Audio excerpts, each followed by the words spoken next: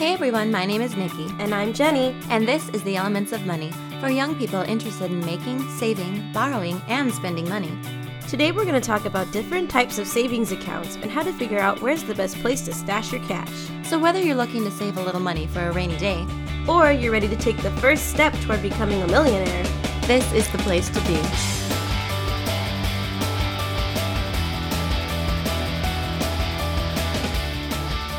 In each podcast, we usually talk about things like how to spend less money or how to save a few dollars here and there on everyday expenses. But today we want to focus on something a little different, but really important. What to do with all the money you're saving from our fabulous tips. Yeah, because our advice is so good, we're pretty sure you probably have tons of money just lying around your bedroom, right? Okay. Well, maybe we're giving ourselves a little too much credit. But hey, if you really followed some of our suggestions over the past year, you should have at least a little bit extra. So the question is, what do you do with your money? I can tell you what you don't want to do. You don't want to keep it in a piggy bank or hide it under your mattress. Or in a hole in your backyard or some other random location. Seriously, you're not like 5 years old anymore. Junk the piggy bank and start saving in a real account with a real financial institution. You know, like with the safe and ATMs. Oh, wow. There you go, getting all harsh again. Sorry, I know, I get worked up. But I'm just saying there are so many benefits to saving money in an account. Okay, I agree with you. There are many reasons to use a real account to save your money. When you use a bank or a credit union to save, your money is insured. You can't lose it, and you'll always know where it is. Totally. Unlike money you have sitting at home that might tempt your little brother or sister, your money is safe in an insured account. You're not going to lose it or misplace it or wake up one morning and find that your dog ate it.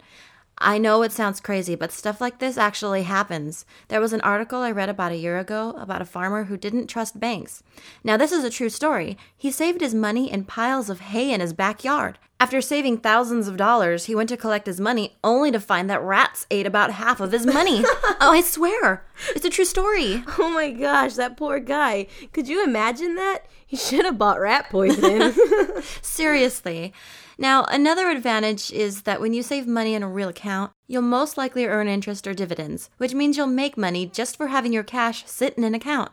Not a bad deal at all. I mean, think about getting paid for doing nothing at all. That's pretty sweet. It's definitely worth saving money in an actual account. But if you don't know where to begin, don't worry. That's what we're here for. Although there are many different types of accounts, we're going to focus on the 3 most popular accounts for young members.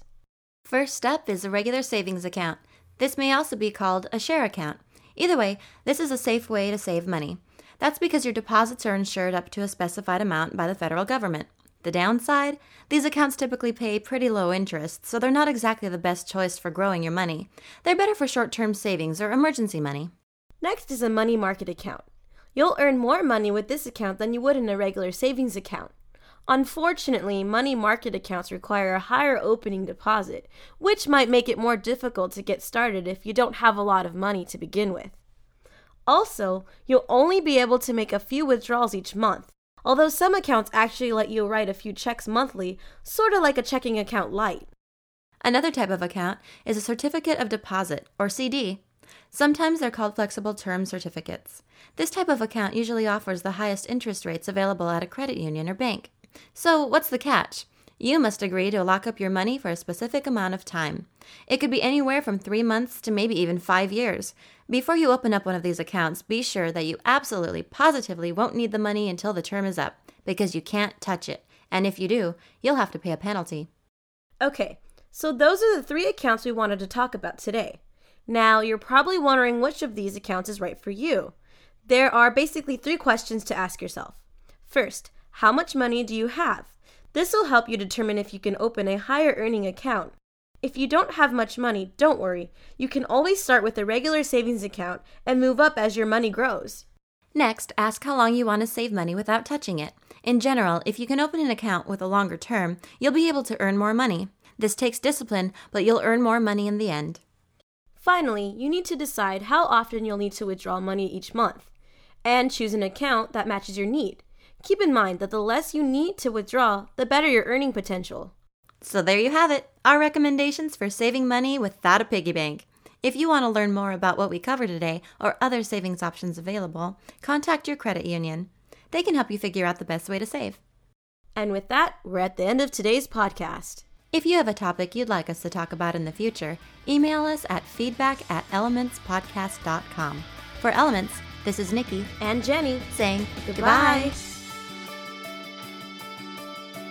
The Elements of Money podcast is designed for information only and is not intended as professional financial advice. Listeners are encouraged to check and confirm the information with professional sources. Information you have heard in this podcast is the opinion of its authors and not necessarily the opinion of your credit union. The Elements podcast is copyright 2009 by Subcat Inc., all rights reserved.